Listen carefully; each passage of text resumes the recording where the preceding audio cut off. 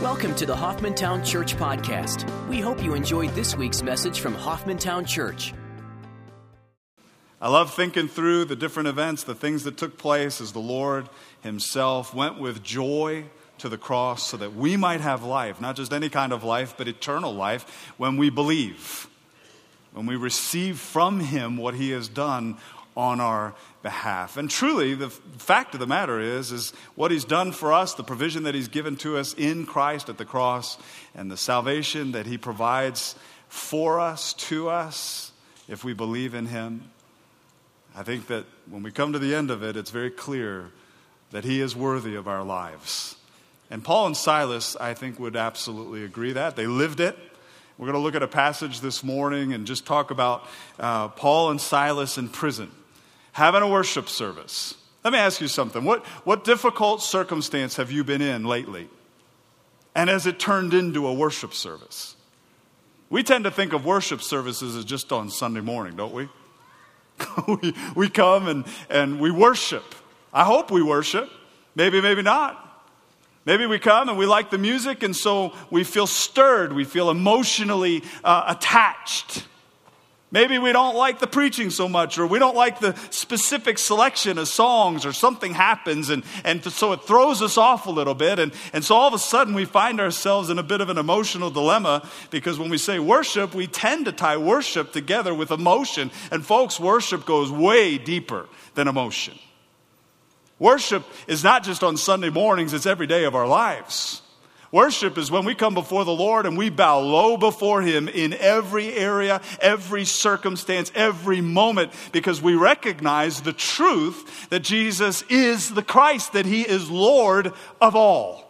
And so in the midst of our lives, no matter what happens, no matter what the circumstances may be, our lives are yielded to him. And as a result, worship takes place, and there's a worship service that others get to watch. And they begin to be impacted by the fact that God lives in us. And the things that we're doing, the things that we're saying, the attitudes and the activities of our lives are from him. And we give glory to God as a result. Folks, Paul and Silas are in a terrible predicament. They've been falsely accused. They've been thrown into prison. They've been beaten, not even cared for, put into stocks.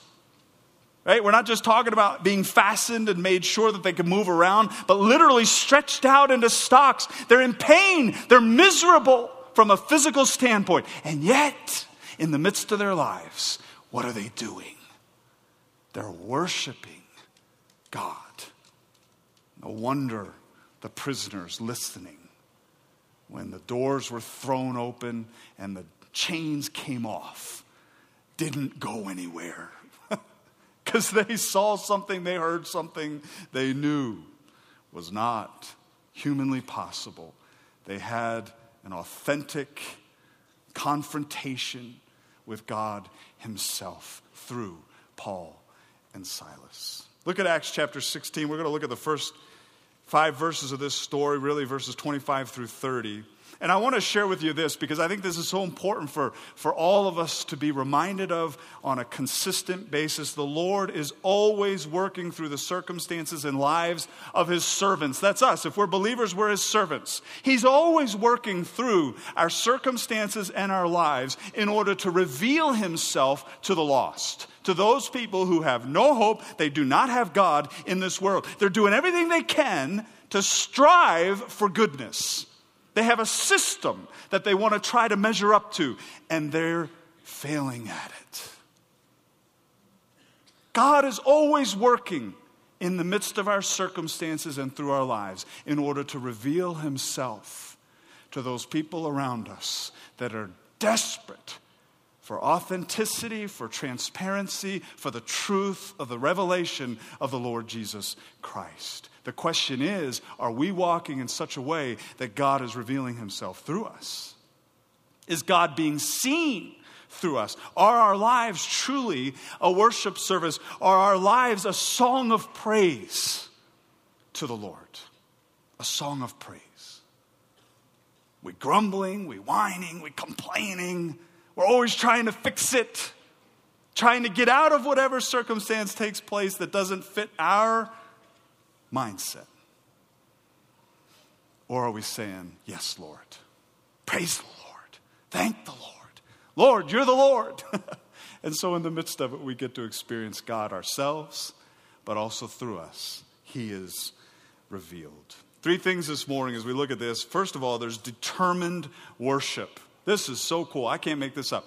When I started looking at this, well, I'll get to it. I better keeping on. Determined worship. Divine intervention. God intervenes. I love it. And there's a desperate cry. The jailer recognizes that there's something different here. So there's a desperate cry. First of all, he says, but about midnight, Paul and Silas were praying and singing hymns of praise to God, and the prisoners were listening to them. Well, they didn't have Wi-Fi. So they didn't have Bose headphones. They certainly didn't have cable TV or satellite TV to distract them. They had nothing. Paul and Silas became their entertainment for the evening. And Paul and Silas, it says, are praying and they're singing hymns. Singing hymns. Praying means to offer requests, to be thankful to God, to praise God. The word that's used for prayer here is the all-encompassing word. It's not just that they were saying, Lord, get us out of here. Lord, we're miserable. Lord, we're tied up. Lord, we're hurting. Lord, heal us because we're absolutely miserable and we're suffering. That's how we tend to pray, right? Something goes wrong. Lord, please get this. Oh, Lord, if you would just fix this circumstance, we'd really be thankful for it. We could really worship you even better if you would get us out of this circumstance. That's how we tend to pray. The word prayer here is the all-encompassing words. It means to be praising God. It means to be giving glory to God. It doesn't just mean to be requesting to get out of the circumstance. Contextually, it's very clear that that wasn't necessarily what they were saying. I'm sure Silas being the follower, Paul being the leader, Silas probably said, and Lord, if you want to get us out of here, that'd be good too. I mean, I would have. But in the midst of it, they're praising the Lord. They're thanking God for what he's doing. Singing hymns means to sing a hymn with the meaning of a song of praise or honor to God. Now think with me on this. Here they are in the midst of prison. They've been unfairly treated. They are Roman citizens. They are not supposed to be beaten without a trial. They're not supposed to be punished without a trial. They've completely gotten swept into something that they had nothing to do with, and legally, by law, they shouldn't be there. This should not have happened to them. And what are they doing? Oh, Lord, those Roman magistrates, when we get out of here, I'm going to get them. We're going to get them, Lord. We got them now. Because that's going to happen to them. Because when they find out that we're Roman citizens and they did this without permission, without a trial, oh, we're going to get them. No. They recognize God's sovereignty. They recognize the Lord's in authority. They recognize God's in control. And they're praying, they're praising him, they're thanking him, and they're singing hymns of honor and glory to God. Wow. Now, I know that I'm a bit of a word geek, and I appreciate that. Some of you have pointed that out, and I appreciate that as well. So if you do, you can check me on this, okay? If you go and check the word hymn and look at how many times in the New Testament the word hymn is used, it's not used very often. What's interesting about this word hymn, and particularly this particular week that we're celebrating Palm Sunday and a whole week that the Lord looks to going to the cross, where he has the Last Supper, where they pray, where they go to the Garden of Gethsemane, where he's arrested, where in John he talks about when Judas comes to him in order to betray him, and the Roman cohort comes and they say, who is Jesus? Are you Jesus? And he says, I am. And they all fall backwards. And then he goes before Caiaphas, and he's placed before Herod, and he's placed before Pilate, and he's scourged, and he's mocked, and he's treated brutally, and he ends up on the cross, and he cries out, "Forgive them, for they know not what they do." In this week, where we reflect on all these things, and end up at the resurrection, that glorious morning where the stone has been rolled away, and they come running to see, where is the body of Christ? And there, he's not there. In this week, the word hymn is used, the very last part of the Last Supper in Matthew chapter 26, verse 30. And he says, after singing a hymn, cross that out. It's after singing hymns, plural. They went out to the Mount of Olives. Let me ask you something. Do we know what hymns they were singing? What time of year is it? It's Passover.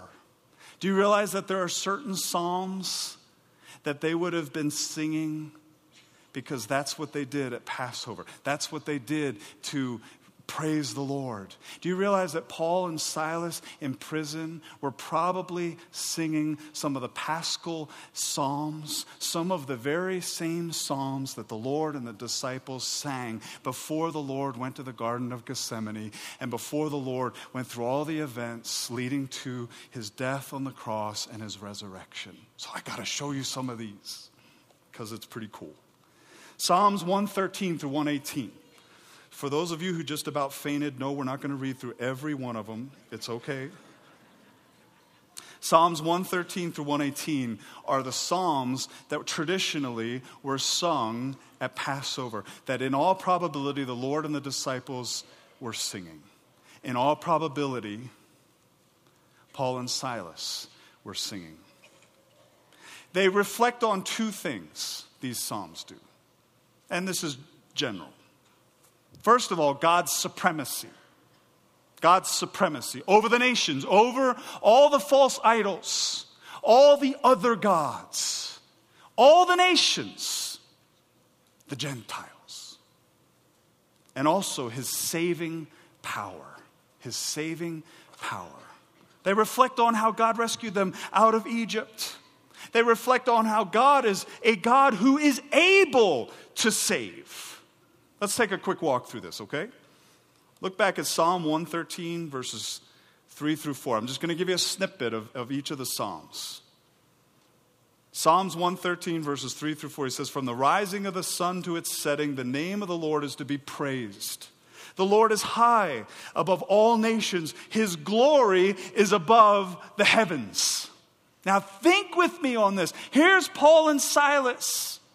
We don't know absolutely 100% sure, but the context seems to fit that these are the psalms that they very well may have been singing and praising God with. Who's listening?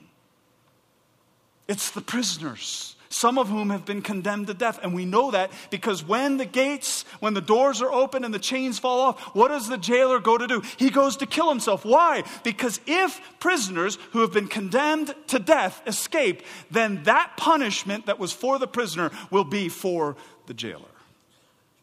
Some of these men listening have been condemned to death. And Paul begins to praise. Silas begins to praise. The Lord is high above all the nations. In Psalm chapter 114, we have the deliverance of Israel from Egypt, where he goes through a lot of the whole situation about God being above nature, including the sea, the Red Sea, and the Jordan River, and how it was parted. In verse 7, tremble, O earth, before the Lord, before the God of Jacob, who turned the rock into a pool of water, the flint into a fountain of water. Now, folks, Paul and Silas in prison, what happens? An earthquake hits, right? Can you see the correlation here? The prisoners are listening to this. Tremble, O earth, before the Lord. In Psalm 115, where he contrasts the Lord versus idols that have been made by human hands, idols that can't speak, that can't hear, that can't see. In Psalm 115, verse 4, he says, their idols are silver and gold, the work of man's hand. Not a living God. Not a God who is able to save. Who are these prisoners? They are Gentiles who worship false idols. They are Gentiles who have grown up in an environment in Philippi, in Greece, that worship gods, that walk in fear, that don't know what their future holds because there's nothing for them. There's no certainty, there's no assurance, there's no love. And Paul and Silas, in all probability, are declaring the greatness of God through these Psalms. And they're saying, God is the one who sees. And God is the one who hears. God is the one who knows. God is sovereign. Our God, we praise. In Psalm 116, verses 1 through 2, he says, I love the Lord because he hears my voice and my supplications because he has inclined his ear to me. Therefore, I shall call upon him as long as I live. Wow. Paul and Silas, having been beaten, put into stocks in the very center of the jail, are now declaring the glory of God. They are praying, they are praising God, they're expressing adoration to him, they're having a worship service. Psalm 117, verses 1 through 2, he says, praise the Lord, all nations, all ethnic groups, all Gentiles. Laud him, all peoples, for his loving kindness is great toward us, and the truth of the Lord is everlasting. Praise the Lord. Isn't that great? Hey, the next time your car breaks down, turn to Psalm 113 through 118 and start praising God. The next time something happens where you didn't expect it and it's difficult for you, turn to these verses and start praising God. Watch what God does in your own heart and in the midst of your circumstance. Psalm 118, you can't make this up. This is about the Lord himself. Verses 22 through 23 says, the stone which the builders rejected has become the chief cornerstone. This is the Lord's doing. It is marvelous in our eyes. Wow. Here's a perfect segue into who is God. It's Jesus Christ. Who is the Lord? Who is this God Almighty that you worship? It's the Lord Jesus Christ. What did he do? He went to the cross in order to give his life, freely, to shed his blood so that we might be cleansed of sin, that we might enter into a right relationship with God the Father, with God himself, not on the basis of our own works, but because of what Christ did for us at the cross. Prisoners are listening to this. There's so much more in these Psalms. I would encourage you to read them this week sometime. And think about what the Lord did for us at the cross. Think about this tremendous salvation that he accomplished on our behalf. And in the midst of it, Paul and Silas are worshiping. They can't stand up. They can't move. But in their hearts, they are bowed before the King of Kings, the Lord of Lords. And God is using their testimony and the sweet praise from these suffering servants in order to proclaim the gospel to the men that are condemned, some of them to death, in the midst of this jail. Are our lives a song to the people around us who don't know Christ, who are condemned to death by sin, and have a hope maybe they don't know about, they're not sure about, they haven't recognized, but that hope is in the Lord Jesus Christ? Are our lives a worship service to the Lord? Well, there's a divine intervention, and the Lord doesn't always do this. We realize that, right? The Lord doesn't always do this. It's not like you wake up and say, well, if I just read Psalm 113 through 118, Lord, where are you?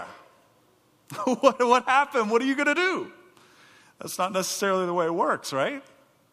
Sometimes the Lord doesn't seem to do anything. Sometimes saints are killed. They're not necessarily rescued as we would think of being rescued. But in this particular instance, there's divine intervention. Verse 26, and suddenly there came a great earthquake, so that the foundations of the prison house were shaken, and immediately all the doors were opened, and everyone's chains were unfastened. Have you ever been in an earthquake? Has anybody ever been in an earthquake? I was in an earthquake in Chattanooga, Tennessee. It was really weird. Holland was, I'm trying to think now, it was before Jonathan, so she was probably about 3 years old, something. Actually, no, Jonathan was just a little baby, still in diapers, bless his little heart. And Holland was about 4.5, 5 years old. And I remember waking up, and, at that time of night, certain things happen, and you just kind of have to go with it, right? Won't get into all the details. But I got back into bed, and all of a sudden, the bed started shaking. Now, you got to know my wife, okay? We'll just give you a little bit of a window here. My wife, at nighttime, when she turns in bed, she doesn't do it gently. Where's Stephanie? I don't know where she went to sit. She's normally right here. She's probably glowing. Okay, so sometimes in the middle of the night, I'm awoken because all of a sudden, it's like we went from on our stomach to on our back in one motion. I don't know how that works. I don't know how to do that, but that's how she does it. It's like complete 180 turn. And sheets and covers are pulled and everything moves. So when I got back into bed, suddenly the bed began to shake a little bit, and I thought, oh, Stephanie, I must have woken her up. And I kind of leaned over, and she's still breathing regularly. And I realized, wait a minute. I think that was an earthquake. And the next moment, Holland, who's upstairs in her room, is screaming bloody murder. I mean, like the kind that gives you chills for the rest of your life when you think about it. So we go, now Stephanie is up, and we're racing up to go, hey, it's okay, Holland, it's okay. The house isn't coming down. Everything's good, Earthquakes aren't fun. Earthquakes destroy things. We're fearful of earthquakes because everything moves. Everything shifts. The foundations begin to move around. Look what happens in a strong earthquake. This says it was a great earthquake. It means it wasn't just a mild tremor. It didn't just register a little bit on the seismic machine, It was a pretty strong earthquake. Wouldn't you think that the houses would have come down? Wouldn't you think that the walls would collapse? I would. That's normally what happens, isn't it? But instead, what happens? The doors are flung open and the chains come off. Let me ask you something. Did the earthquake cause the doors to come open and the chains fall off? Because normally earthquakes are destructive. They don't free people. I think the earthquake was just a sign of God's presence. And that God, whether it was through a divine angel or himself, either way, he's the one responsible for it, removed those chains and opened up those doors. Folks, when God intervenes into things, it's amazing to watch how he will bring glory to himself. Paul and Silas are suffering. They're in the midst of this jail.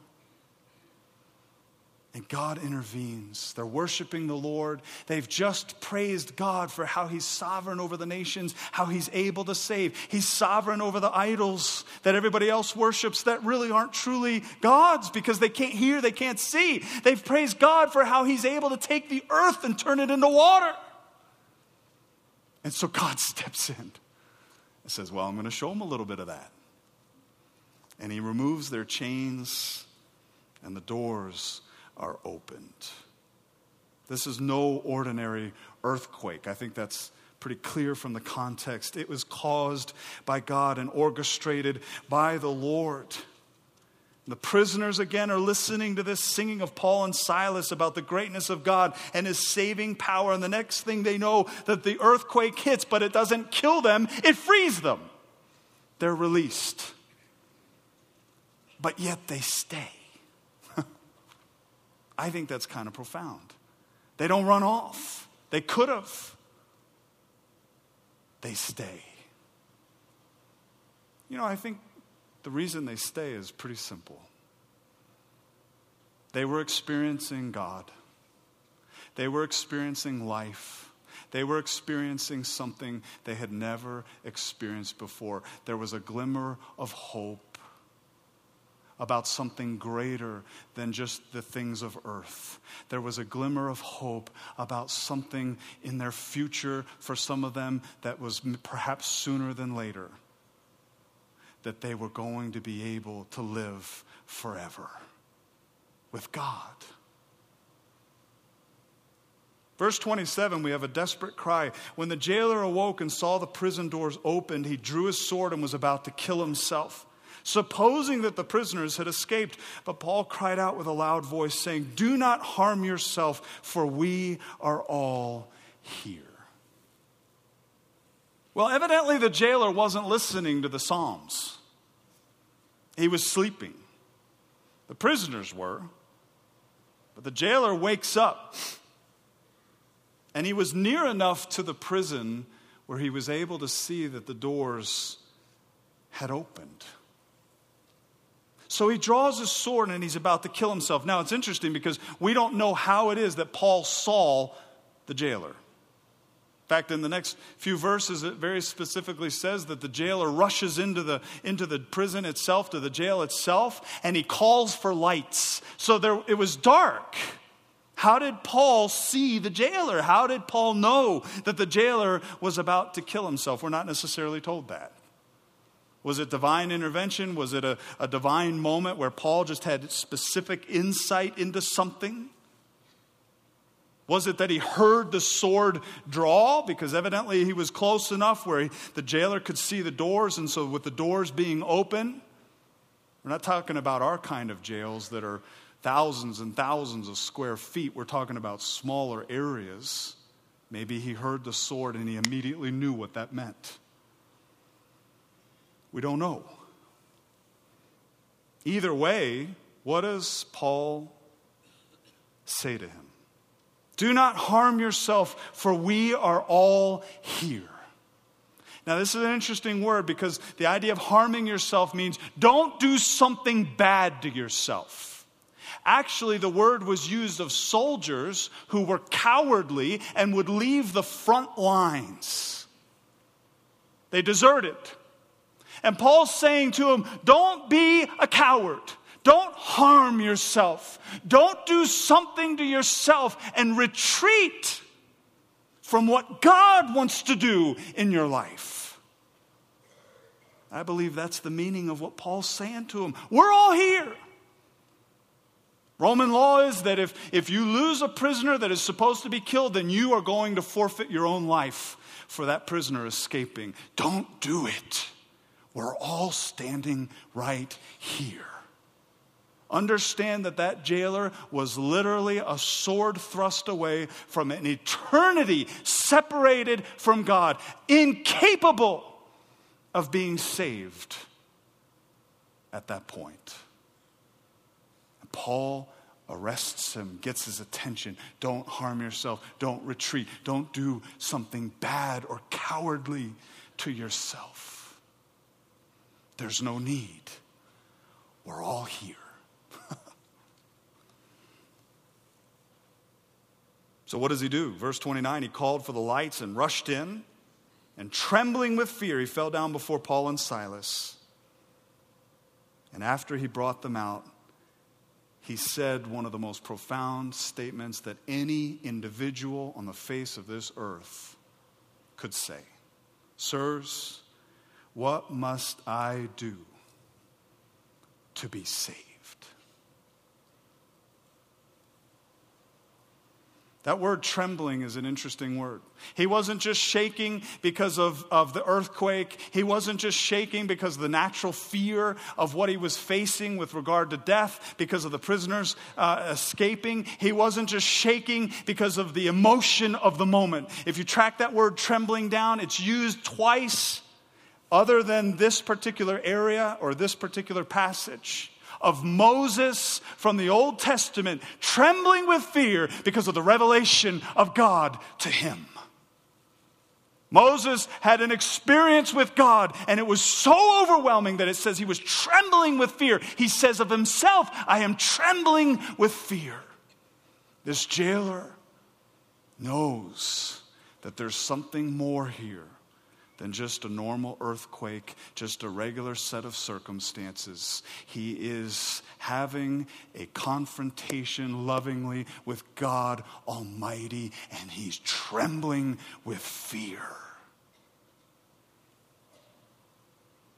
And he asks, Sirs, what must I do to be saved? He had been told about the story. He knew in verse 17 that this slave girl was saying that these are servants of the Most High God and know the way of salvation, or are proclaiming the way of salvation. Sirs, what must I do to be saved? You know what the word salvation means? You know what the word saved means? It means to be rescued from immediate danger. To be rescued from immediate danger. He's asking a question to Paul and Silas, and he's saying, how can I be rescued from immediate danger? Well, he had the immediate danger of sin. He had the immediate danger of almost killing himself and having an entire eternity separated from a loving God. And so he comes before them and he says, how can I be rescued from the danger that I'm in? Phenomenal. The classic response, perhaps the most concise explanation of salvation in Scripture, Paul says, believe on the Lord Jesus. Believe on the Lord Jesus. And you will be saved, you and your household, meaning all those who also believe. We're going to take time to look at that next week with Easter, because it's Resurrection Sunday. Believe on the Lord Jesus. Why should we believe in the Lord Jesus? Because he rose again from the dead. Because he declared himself to be God, and he proved it, and he rose again from the dead. He gave his life that we might have life. He shed his blood that we might be forgiven. What must I do to be saved? Believe on the Lord Jesus. How are we worshiping the Lord? How do our lives reflect that? When we go through difficult circumstances, when we go through situations that we haven't necessarily deserved, how are we praising God in the midst of that? How are we declaring the glory of God? Are we constantly praying to get out of it, or are we praying that God would be glorified in and through it? What's the attitude of our lives? What's the reaction and the response to all the different circumstances within our lives? How are we praising the Lord? Is our lives really a worship service to God?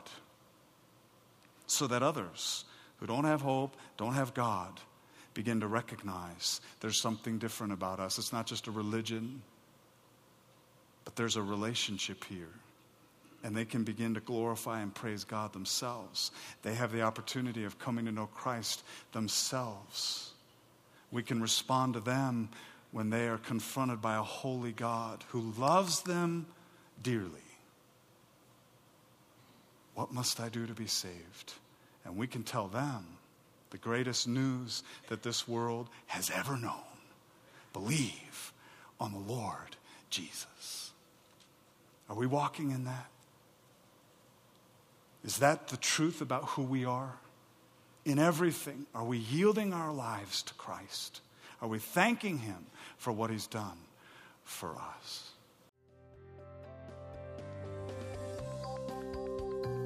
Thanks for listening to the Hoffmantown Church Podcast. We'd love to hear how God is working in your life. Everyone has a story. Please tell us yours. Visit www.hoffmantown.org and click on the Tell Us Your God Story link on the homepage to share yours with us. Thanks for listening to our podcast, and we hope you will join us next week.